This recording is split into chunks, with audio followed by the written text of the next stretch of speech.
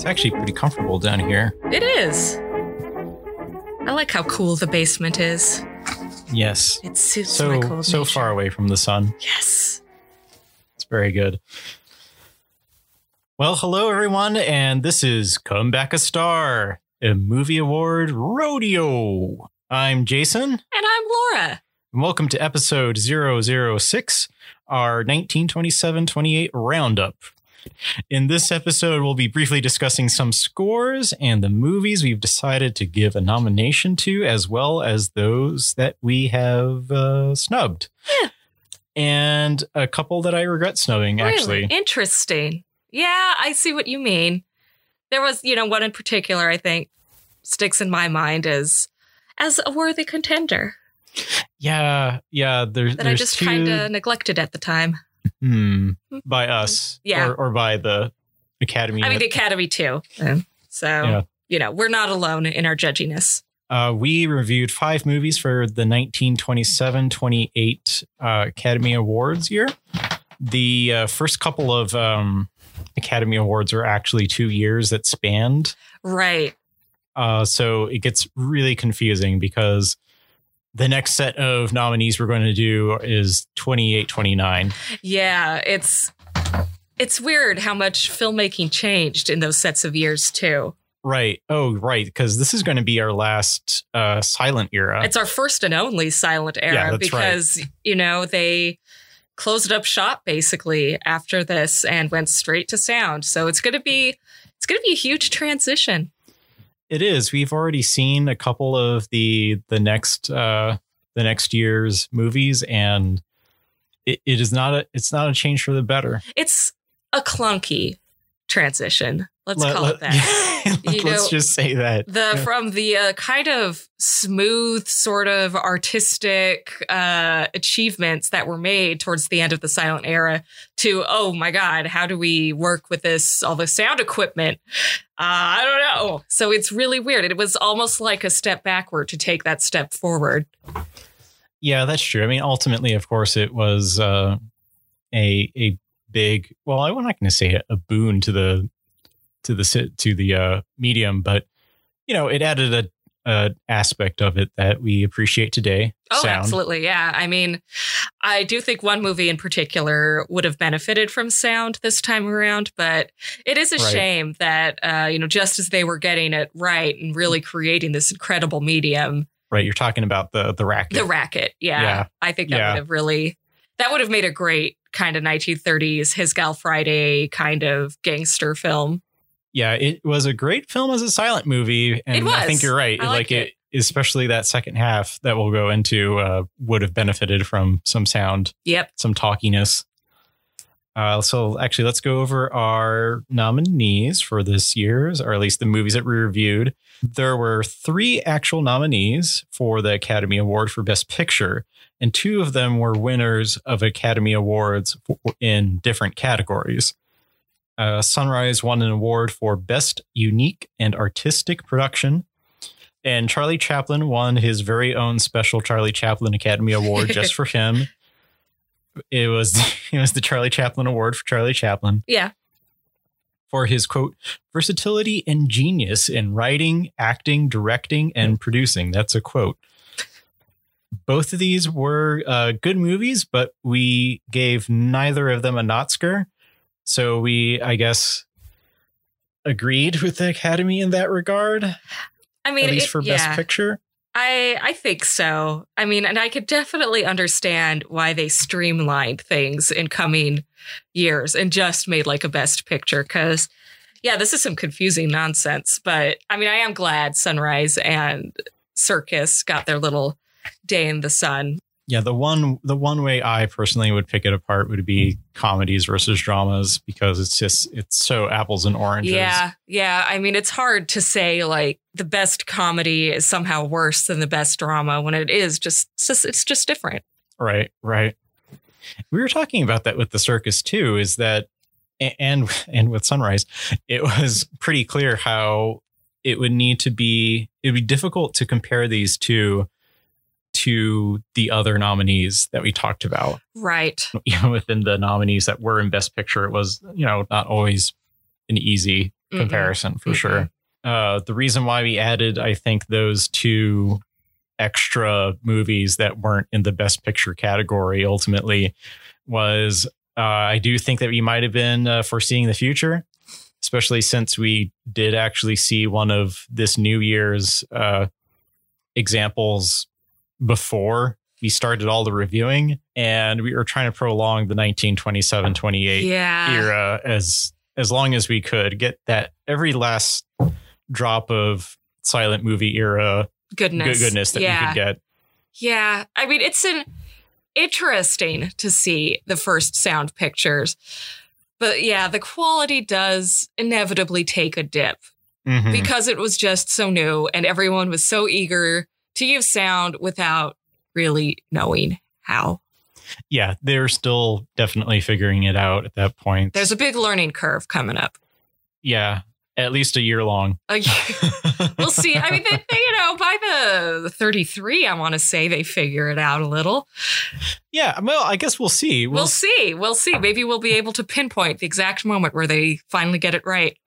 Right. I think I double checked the Rotten Tomato ratings. Everybody for this year was well into the 90s, I believe. Yes. And for the next year, I don't think there's a single fresh one. Yeah, I don't think so. I'll have to double check that. Maybe we'll announce that the next episode that we go into. I think that's fair. But don't worry about all of that. We're really selling the next year. I know, right? Jeez. It'll be fun, okay? It'll be fun. Yeah. Maybe a little sloppy. I'm talking about the movies, not talking about us. But we'll have some great episodes coming out of 1928-29. It's always fun ragging on stuff. But the movies themselves are not great. What have we seen so far? What we've seen so far. Maybe we'll be surprised. Pleasantly surprised. It's great to talk about a bad movie. There are whole podcasts and TV shows dedicated to doing exactly that. Absolutely. So, out of this group of 5, getting back to 1927/28, out of these 5, we nominated 2 for our prestigious Knotzker, a movie award podcast award for movies. There we go. That rolls off. Did I get it all? Sure, okay. You did. Let's see. So we nominated 2. Wings, which actually won the Academy Award, and Seventh Heaven, which I think we both think should have won it. Yeah. Yeah, don't worry. We're going to very, very objectively kind of analyze these movies during this one last hurrah of 27-28 and objectively vote at the end of it. Our minds aren't at all already made up. No, not at all. But right now it's kind of leaning in that direction. Yeah. And I think I want to start off with discussing the movies that we didn't nominate first. Right.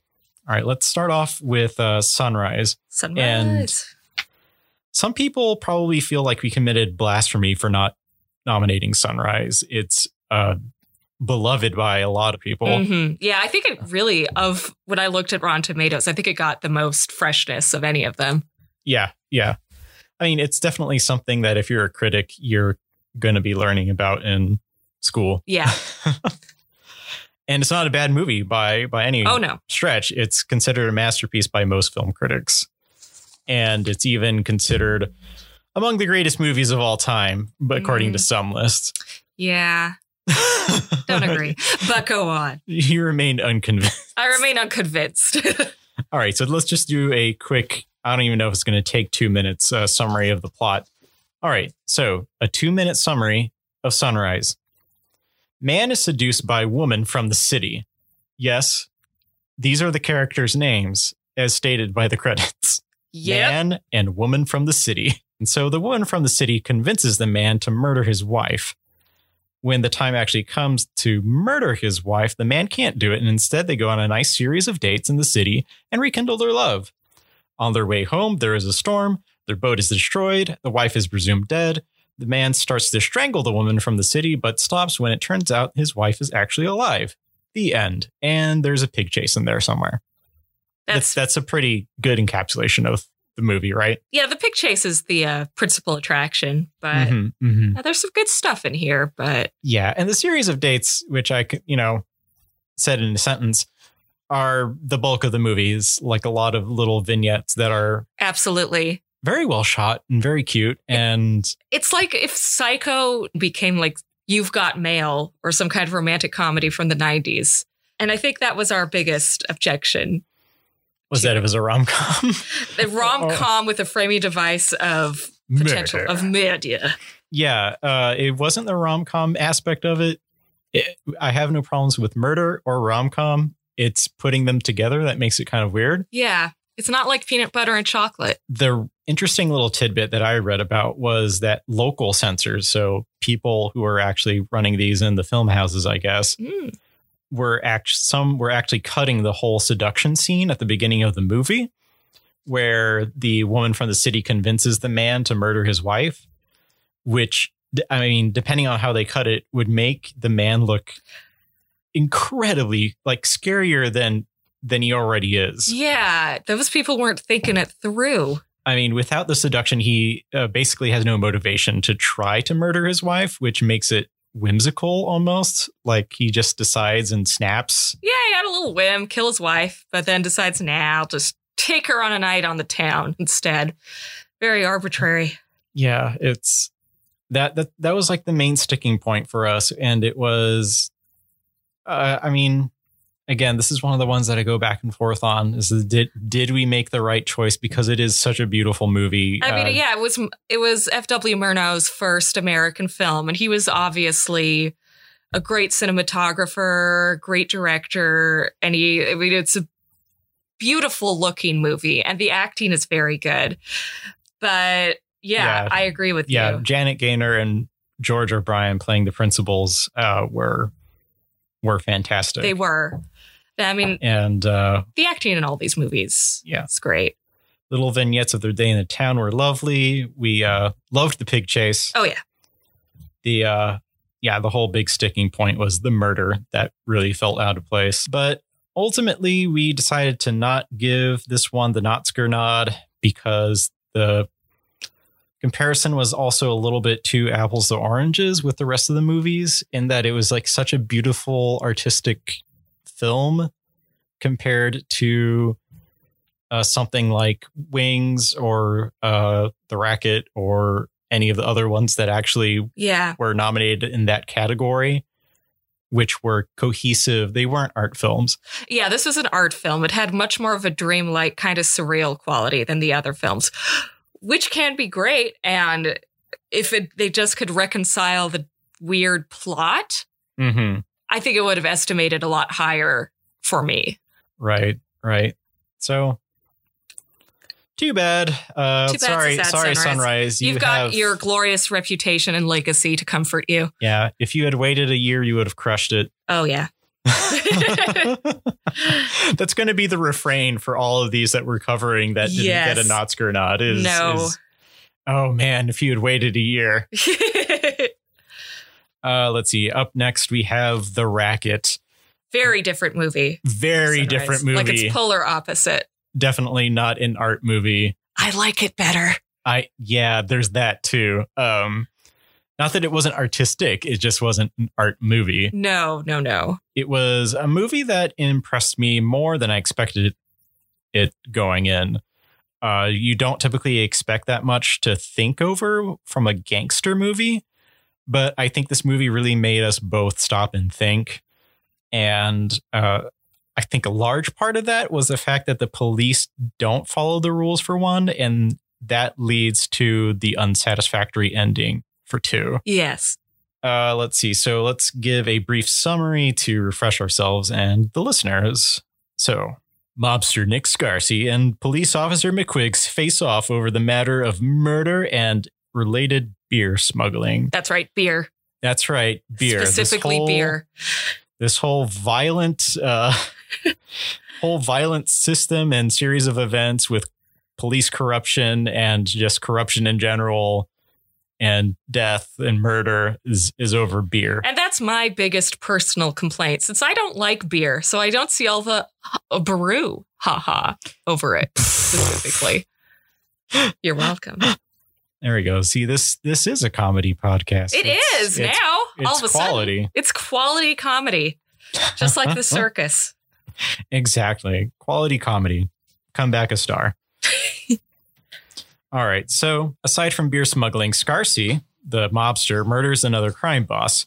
McQuigg tries and fails to take him down for the murder. Nick Scarsy has a birthday for his brother, Joe, where in the party, Joe meets Helen, the hero of the whole story. Fact. Joe Scarsy, the wormy brother, proposes to Helen during a car ride. She turns him down. He turns her out of the car and onto the street, to which a police officer feels it's appropriate to run after Joe in a high-speed chase in the car that leads to the death of a bystander. Joe gets charged but escapes justice as I believe it's Nick's lawyer shows up with a habeas corpus writ and just gets him out of jail. And Nick shows up and murders the officer who dared to arrest Joe, his little brother. Nick calls the DA who is in his pocket to help him get out of this one. That is Nick murdering this police officer. But the DA feels the evidence is too strong this time to get Nick out of jail. Helen, again the hero of the movie, is the one who tricks Nick into confessing and sealing his own fate. The DA arranges an easy escape for Nick, but Nick refuses to and threatens to blow the lid off of the whole corrupt cooperation between the mob and the DA's office. And instead, what happens is Nick gets shot by the DA's man in McQuigg's office, claiming that Nick was trying to escape. The end. Nobody really gets held responsible for the actions. Just like in life. Yeah.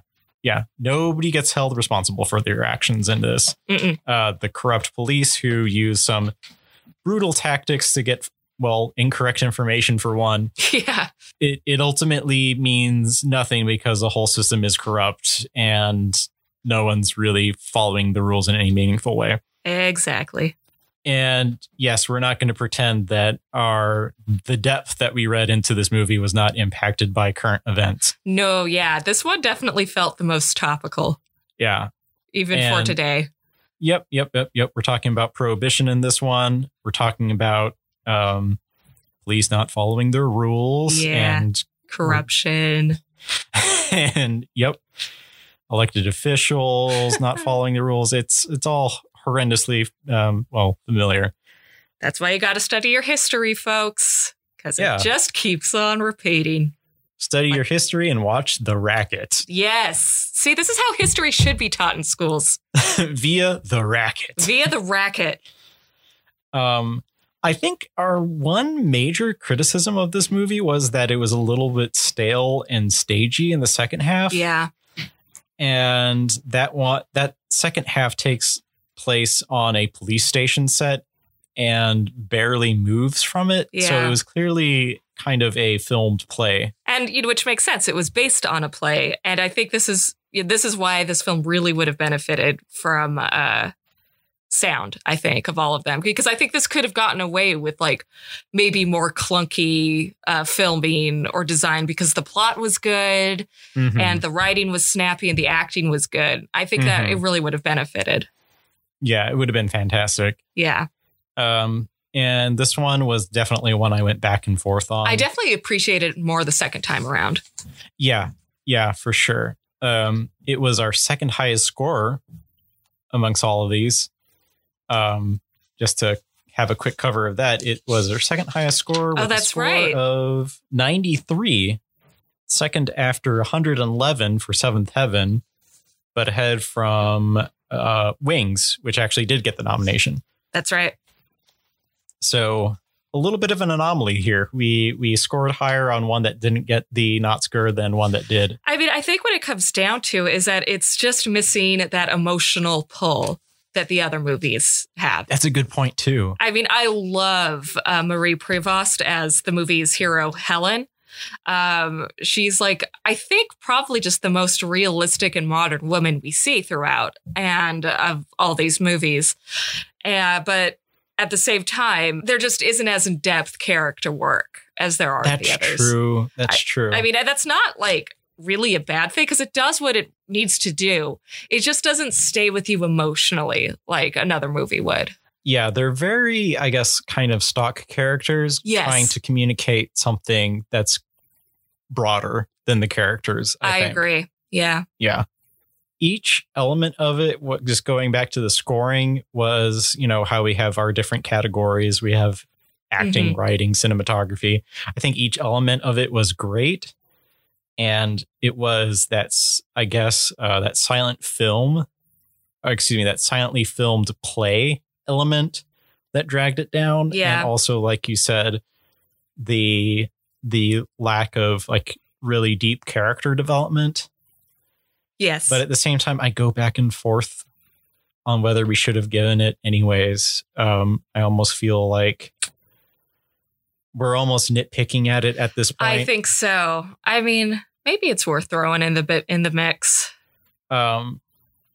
Looking back at it, I feel like maybe we should have gone and given it the nomination for our prestigious Oscar award. I don't think it would win against our other two nominees. No. And that might be why I didn't nominate it.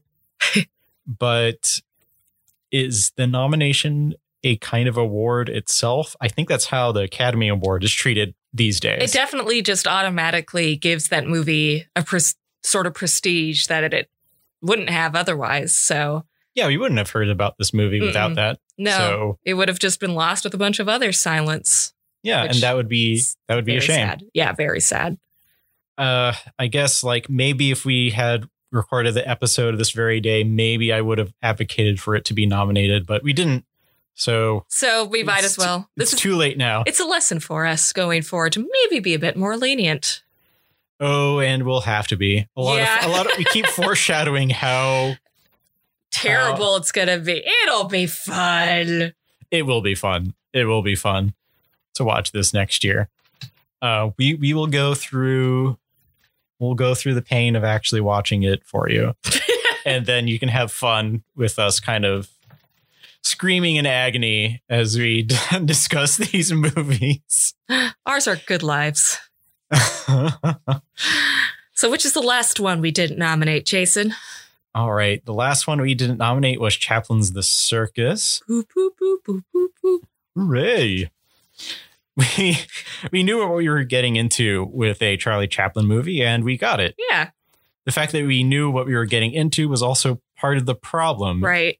It was a great movie. Chaplin definitely deserved that special award, I feel, that he got for its production, but it was overshadowed basically by his own work that came before and after it. Yes, I agree. And unfortunately, we can't be like the audience of the first Academy Awards and erase the later movies from our minds. But even then, like his earlier movies stood out a little bit more. Oh, yeah. Like, I mean, I enjoyed The Circus, but, The Gold Rush, The Kid, City Lights, which I think was a little after this one, they were all better, I think. Better showcases for his talent. So I agree that you get the feeling that the Special Academy Award that he won was partly for all of those movies he ever made and not just The Circus. Right. It's like how Return of the King and the Lord of the Rings movies won all the Oscars when it was not the strongest of the three. It was more of an Oscar for all the other ones. Like, oh, sorry, I guess these have made a huge cultural impact after all, so we should probably, sorry. All right. Let me see if I can give a quick summary of The Circus. Good luck. Yeah, that we'll get into how that's difficult. Yeah. Okay, so we have the Charlie Chaplin character, the Tramp. And the Tramp is accidentally funny. So funny, in fact, that he first ruins a circus. And he gets an audition to be a clown because it's funny that he ruined the circus. Yeah, all the crowd was not laughing at the actual clown's antics, but did laugh at his ruining everything. At his buffoonery. His buffoonery, yes. Let's see. So the Tramp fails the audition to be a clown, but he gets hired to be a props man to let him continue accidentally ruining the circus and being funny doing it. Eventually, the ringmaster's daughter tells the Tramp that what he's worth and that he's actually the star of the show. And the Tramp gets a little wage boost and the respect that he deserves. The Tramp falls in love with the ringmaster's daughter that helped him do this. The ringmaster's daughter just wants to be friends, unfortunately, for the tramp, especially after a dashing tightrope walker appears on the scene. One day, the tightrope walker doesn't appear for work. The tramp takes over, gets some monkeys on his face. It finishes the tightrope walking act. Later, the ringmaster is hitting his daughter for something we can't even remember. He does it a lot.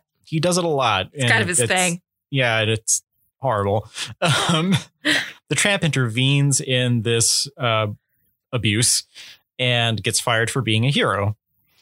Later, the tramp is being a tramp. He gets approached by the ringmaster's daughter, who says that she has run away from the circus. The tramp goes back to the circus and convinces the tightrope walker to marry the ringmaster's daughter, which will apparently fix everything, because I guess that means the ringmaster's daughter can go back to the circus, but will have a man to protect her and keep her from her father, I guess. From her father, yeah. Her father, I guess, does not feel comfortable beating someone else's woman property. But in this universe, everyone is happy. Yep. Everyone ignores the ringmaster's previous assault and battery on his daughter. And they all head off in their circus wagon train. Everyone except for the tramp, who Charlie Chaplin walks off into the sunset. That's the circus. That's the circus. And if that feels like pretty slim, don't worry. It's filled with antics all between those little plot points, such as they are. A lot of butt stuff. A lot of butts getting kicked. Yes. And what else do you need? Yeah, our primary criticism of this movie was that it didn't have much meat to it. And it had a glaring gap in the story where there's never any explanation as to why the tightrope walker couldn't make it into work that day when Chaplin's The Tramp has to take over. It's like, could there have been something where maybe the tramp locked him in his dressing room or something? But no, it's just never brought up again. And he's suddenly there when the tramp wants to pawn off the daughter on him. It's weird. It's something that just make kind of... Right. And also, why do they have to have a tightrope walk act when they didn't before? And they could have just had like the clowns go do something else instead of the tightrope act. I don't... It's not supposed to make sense, folks. It's supposed to let Charlie Chaplin be Charlie Chaplin. And it does. Screen. It does that very well. And it does. It does that really well. You're right. Plus, there gets to be monkeys, and the monkeys put their paws in his mouth, and it's really gross. It's strange, and I feel bad for those poor monkeys. I have a feeling a lot of animals were hurt in the making of this film. Oh, no. Well, I mean, I guess one of them got, their own back by jamming his fist into Charlie Chaplin's mouth. So yeah, well, there we go. Vengeance is sweet. There's no explanation for why the tightrope walker wouldn't have come into work. The rest of the story, such as it is like we've been saying, a framing device for Charlie Chaplin's hijinks. There's no real commentary on anything. Nope. The same way that there is in some Charlie Chaplin movies. I mean, don't beat your daughter. Treat your employees well, I guess. But is it even that? Because, nothing of consequence ever happens to the ringmaster, who's a real royal jerk throughout. Yeah, he's a terrible person. He tries to not pay his workers and he beats his daughter. Yeah. Not a cool person. And I think because of all of that, it's a great movie, but it still falls flat. Yes. Just in comparison to his own work and also similar works, like Buster Keaton movies and things like that were around at the same time. Maybe if you take his career up to that point and use that as the basis of the award, I feel like you have a stronger case. Right. But it was worthy of its own special Academy Award. I think so. Yeah, I think that's fair. Again, I think it would have been better maybe not to nominate just for this movie, but to say, and for your body of work so far, here's an award. Kind of like what the honorary Oscar eventually became. Right. Yeah, I guess it's pretty similar. I don't know about you, but I feel pretty much the same way about the movie as I did when we recorded the episode. Me too. And that's unlike The Racket and Sunrise to a certain extent. I feel less hesitant about putting this movie on a slightly lower tier than the rest of the movies for this year specifically. Exactly. I know that they're not just the next year, but there are a lot of other years where The Circus, Racket, Sunrise, they all would have gotten nominations way ahead of other movies. Yeah. But we're a discerning group here. We are. We're fancy. The Notsker is not an easily won prize. No, you got to work for it. It's true. And you have to beat out a couple of great movies. Yeah. How about you tell us about those great movies, Laura? Who, me? Okay. So that's it for our non-noms. Let's move over to our two actual noms, Wings and Seventh Heaven. So I'm going to start with the actual Oscar winner, Wings. And looking at the Oscars as a whole, it's easy to see why it won. If it weren't for the fact it was the very first Best Picture winner, it would be fair to say this movie is the epitome of Oscar bait. Yeah, I can see that. I can see how that's kind of a model that I feel like it eventually develops later in the Oscar history. But at this point, it really does feel like that, even with the very first Oscar. Yeah, and I'm really not saying that as a complaint. I mean, the movie is a lot of fun. There's just a lot of it.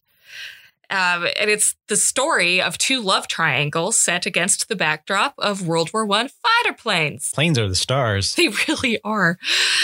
Jack Powell, played by Buddy Rogers, is your all-American boy, infatuated both with the idea of becoming a pilot and winning the love of local sophisticated city girl, Sylvia, played by Jabina Ralston, who was actually really more well-known for comedies, I think, at that time. My one big complaint is they don't give her really anything to do. They don't. She's really there don't. to look pretty and sad. Yeah, and she looks really put upon to be in the movie. Yeah. And pining for him is kind of the opposite sort, the literal girl next door, his neighbor Mary, played by a little 20s it girl you might have heard of named Clara Bow. She's the banner on most of our social media things. She is, because you can't get a better expression than her crazy eyes. Gotta love her. You can't get more manic energy than Clara Bow in Wings. She was the original manic pixie dream girl, and she did it right. But Jack, like I said, there are like two different love triangles going on. The second is that Jack's rival for Sylvia is the rich but surprisingly honest and good-hearted David, played by Richard Arlen. When the boys enlisted the war to become fighter pilots, they find themselves in the same troop and slowly but surely learn to get over their original animosity and become the thickest of thieves. Yeah, and this is done through how do they get into a fight again? Like one of them trips the other one or something like that. Right. And eventually it devolves into a fist fight. And eventually after this fist fight, they love each other. Yeah, Jack keeps punching David and he keeps falling down and he keeps getting back up. And so eventually Jack is like, by golly, you got guts. And they become bros for life. Oh, which isn't long. No, unfortunately. Because World War I. Because World War I was terrible. And they were fighter pilots. But we do follow their friendship as they fly through battles in France, with plucky Mary driving taxis over trenches. So she, along with Helen from The Racket, is a good kind of modern, thoroughly modern Millie type who really doesn't stay on the sidelines. She definitely gets a lot more to do than poor Sylvia back home. Yeah, and even then, like Clara Bow kind of complained about the role not being really developed enough. And it's true. I mean, it's kind of faint praise to give her because she's still, her principal motivation is getting Jack's love. Yeah, and she sees them as fighter pilots up in the air at one point. It's like, oh, hey, and this is in the middle of her like driving an ambulance, I think, through some war zones and being heroic herself. And then she kind of notices these planes like, oh, hey, the boys. Yeah, it's very much her motivating force, but still being Clara Bow, she brings a lot of her personality to it and really makes Mary a character we root for. Mm-hmm. There are several romantic misunderstandings throughout and a fatal mix-up that brings the movie to its emotional climax. Oh, and lots of flying scenes. Lots of them. Yes. Lots of them. we're covering the human element of the story simply because we aren't airplanes. But if you are an airplane, oh man, there's a lot for you in this movie. You're going to love it. You're definitely going to connect more to the other characters. And therein lies our biggest complaint, funnily enough. Lots of times the plot seems just a place filler for the stunt pilots. I mean, those scenes are certainly impressive. The young director, William Wellman, must have driven his producers crazy since he constantly delayed filming until the conditions were just right. They filmed in Texas, and he knew that to get the best effects for the planes, the sky would have to be filled with clouds. Now, being a Texas boy yourself, you know, that doesn't always happen. That doesn't always happen. But I mean, it was worth it. In 1927, audiences must have just truly felt like they were up there with them to really see what, you know, they were called in World War I, flying coffins, what it was actually like to be there. I mean, since the war was just a decade before, there was an immediacy there that audiences must have reacted to intimately. Mm-hmm. The scenes are still breathtaking for a modern audience. The special effects in this are amazing, but they do go on. The film is much longer, I think, than it needs to be because of this. I mean, the plot that is there is certainly effective. The acting all around is great. I mean, Bo, of course, is spunky and touching, but also Buddy Rogers as Jack and Richard Arlen as David also give superlative performances. I mean, and you get a very effective cameo by Gary Cooper, who we'll hear more of in the future. Yeah, just a couple of times. There are also two bookend scenes in the beginning and the end with David's parents that really pull at the heartstrings just as much today as I'm sure they did then. So soon after the war. Yeah. And we also got to point out that this was only 10 years after the war had ended, too. Mm-hmm. So this was pretty fresh in everybody's mind. Yeah. Mm-hmm. And so it's no travesty that Wings won Best Picture at all. I mean, I get it. It's, I'm sure, really struck home to a lot of people. Mm-hmm. It's a very, very worthy contender. But did it deserve the Oscar over our next film, Seventh Heaven? I don't know, Laura. I don't know either. Let's explore it. Shall we? Let's do. Thank you. Won't you? Won't you? In a way, Seventh Heaven is a parallel to Wings. Both take place during World War I. Both are anchored by love stories. Both have naive, youthful protagonists who have no clue the horror in store for them when the fighting starts. But where Seventh Heaven, I think, gets it better is by fully establishing the characters and their relationships, and in doing so creates, in my opinion, one of the most memorable love stories in film. Yeah, I would wholeheartedly agree. And you get a lot more of the emotional punch, I think, of just the war itself. Yes. In a ways, you have a character that makes a big deal of never being afraid, literally saying, I'm afraid once a war. They lull us into a false sense of security at first. They make us think this is going to be a love story about two people finding out they're in love. And then suddenly the war enters and everything changes. And I think it took me by surprise, just the twists and turns the story took. But where Seventh Heaven was an American story with bright-eyed, semi-affluent American youngsters as their leads, Seventh Heaven takes us to the slums of Paris. There we meet characters who are the poorest of the poor. Our hero, Chico, works in this.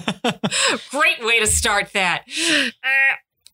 Chico works in the sewers, and his highest aspiration is to clean streets instead. When his comrade Rat down in the sewers with him, he stares up to the world above their manhole and gives lengthy speeches about his worth and heroism. Yeah, it's really interesting that they have that tack, and also that his greatest aspiration is to be a street cleaner as opposed to a sewer cleaner. And can't blame him, I guess. Yeah, I mean, if I was cleaning the sewers, I would prefer cleaning the streets too. But it just keeps the character very grounded, and relatable. And I think when we talk about, for example, Sunrise, A Tale of Two Humans, which is bookended by a plot for murder, this Seventh Heaven excels where Sunrise failed in that regard, and that these are very relatable, and you can see them as kind of like anywhere, USA/France slash just the anywhere. world in general. Yeah. These two people who fall in love, and it's very well done. And I think the character of Chico is this really kind of pompous mix of virtues. He, what makes it work, that these speeches of how like what an incredible man he is that they take this handsome, strong man and turn him into a goofball. Like, yeah, a little bit. I mean, it's a gentle kind of mocking of his own self-worth. They don't take it too seriously, which makes his character very just a lovable goofball, I think. Yeah. You end up really liking the character, and I think it's a testament to the performance that he has all of these bravado and what would be from someone else really obnoxious qualities, but you do feel like he actually cares about the people around him and thinks a lot of himself, but also thinks that the people around him should also feel that good about themselves. Exactly. And so then we meet his seemingly opposite counterpart in young Diane, a girl who's browbeaten and physically beaten by her drug addict sister, Nana. Who whips her. She has her little weapon of choice is just this whip she carries around all the time. Yeah, like that's her shtick. It's her shtick. It's a little Dickensian. I love it. They likewise live in poverty, but Diane lacks Chico's self-esteem to kind of see her through. She's the definition of a hopeless waif, forced into stealing and pawning to satisfy her sister's addictions. When the girls get the chance to move on, when their rich uncle and aunt arrive from overseas, Diane finds she cannot lie about the wicked lives she and her sister have been leading, which makes her judgmental jerk of an uncle abandon them. Yeah, he's terrible. He's not great. They're better off. Well, I mean, they're not financially, but this makes Nana fly into a rage, using that handy whip she has to chase Diane into the street. She's only stopped by Chico, who lowers her into the sewers and threatens to drop her if she doesn't stop attacking Diane. Yeah, Chico apparently is very strong. Yes, he's strong. And can just dangle a person over a manhole. It's a pretty boss move. Mm-hmm. So Nana flees, and Diane is like half unconscious, half not. It sort of hovers nearby as Chico kind of sits on the sidewalk with his friends and eats and chats about his ambitions and about how God has failed him for not getting him an assignment for street cleaner. And he's overheard by this priest who just sort of walks in and out of the movie, who seems to be an honest sort, who happens to have an assignment for street cleaner on hand, and he gives it to Chico to make up for, God's failures. Yeah, it's just like a little card that apparently priests can just hold and hand out to people. It's Chico's lucky day. I guess so. He's thrilled and stops Diane from taking her own life, trying to buck her up with a pep talk. However, good old Nana returns with a cop in tow who's arresting her, and she tries to get Diane arrested as well. And before he could think better of it, Chico intervenes and says that he and Diane are married. He panics, though, when the cop says that he will be back to his residence to check up on his story, because oh God, I just got this position I've wanted forever, and now I'm going to lose it all because I'm not married to this dame. But Diane finally kind of advocates for herself and says, well, you could just take me in until the police visit to make sure that we're really married. Yeah, it'll just be, temporary, I'm sure. Temporary little farce. Chico agrees and leads her up to his apartment on the 7th floor of their tenement, an apartment that looks out to the sky and the city below them, the 7th heaven of the film's title. Oh. Yeah. He also says that she has a great head when she comes up with this scheme. See, he's a wordsmith, a real poet. Of course. And I just love the idea that it's her physical head. It's her physical head. It's a good one. It's a good one. What do you like about this lady? He's like, well, she has a great head. Great head. And what follows is these two uneducated, artless characters, Chico the bombastic idealist and Diane the shrunken violet, getting to know each other and fall in love. Oh, It sounds simple, and it is, and I think that's the beauty of it. yeah. I think, again, like we've already been talking about, the fact that it is neither of them are these big, giant heroes or personalities except for to each other. Yes. Yeah, they just really complement each other in a way that you can see, like, just so clearly. And they plan to marry for real. When news comes in, that guess what? The Germans are coming. And Chico must go to war. Like right now. Right now. Because it's the start of World War I. What follows is just really, I think, heartbreaking stuff. And I think that the plot does flirt with corniness, and in less capable hands, it could have been pretty unbearably saccharine. There was a remake in the 30s with Jimmy Stewart and Simone Simone, and apparently it went that route. And a lot of people were like, wait, what did we see in the first movie? Because this whole setup doesn't work. But the movie is elevated by the chemistry between Charles Farrell, who plays Chico, right, and once again, Sunrise's Janet Gaynor as Diane. Yeah, I think maybe it could be an element of it being silent as well. Yeah. It kind of puts it in this more not quite physical space. Yes. I think like it's a cherished memory almost. Oh, that's a beautiful way of putting it, because we project so much, I think, onto the silent movie stars because we can't hear them. Mm-hmm. And I think that they really become their characters in a way they might not have been able to with sound. There's an honesty and simplicity in their portrayals of Chico and Diane, and both characters become stronger by knowing each other. Right. Their love story is immensely moving, so much so that, Gaynor and Farrell made many, many other movies, and fans just assumed they were married in real life. They were not. But I love that. The fact that the film overcomes cliches and sappiness to get us rooting desperately for these two is a triumph of its execution. And for my money, it's the most moving of the movies we covered, and the most memorable. All the moving parts to come together for an even greater whole. Yeah, and I have to say that a lot of these movies I couldn't remember every single different aspect of it. And you probably, if you've heard the episodes, you knew that there were points where we struggled and went back and forth. And I was like, oh, well, what about this? Oh, let's rewind like several half hours. This one, I feel like it worked more as a whole rather than different little sections. And it's, I don't know. There was a reason why it got 111 points. Yes. Oh my God. Yeah. So definitely our highest scoring. So just keep looking up, folks, as they say in the movie. Keep looking up. So shall we hold our voting? Let's do it. I have here 2 cards. It's going to be secret ballot. Okay. I didn't bring a pencil. Can I have yours when you're done? Yeah, sure. Okay. So I'm going to cover my card. Okay. Yeah. I don't want to see.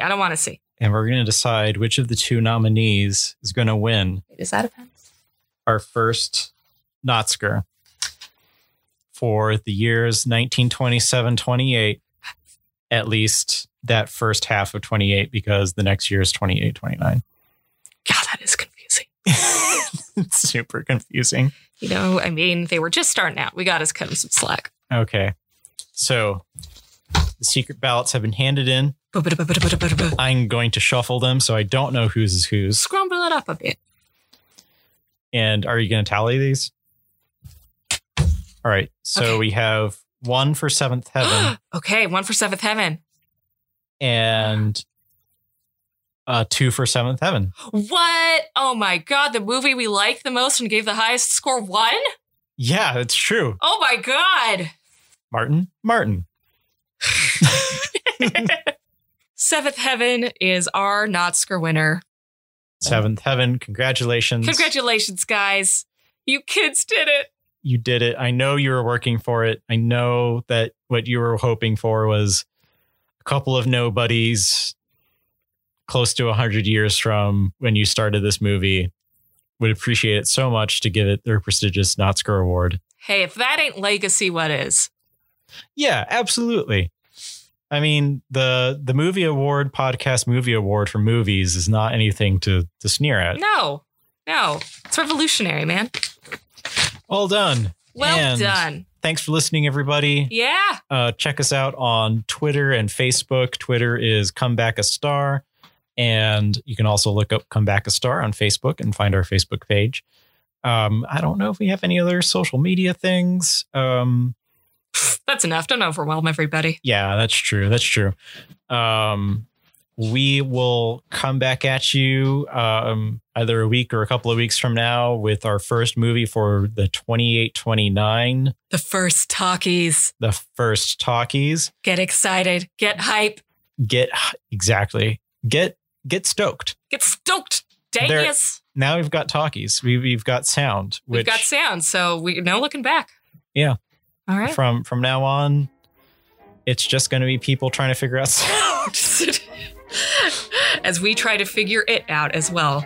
So yes. Please join us on this wackadelic journey. All right.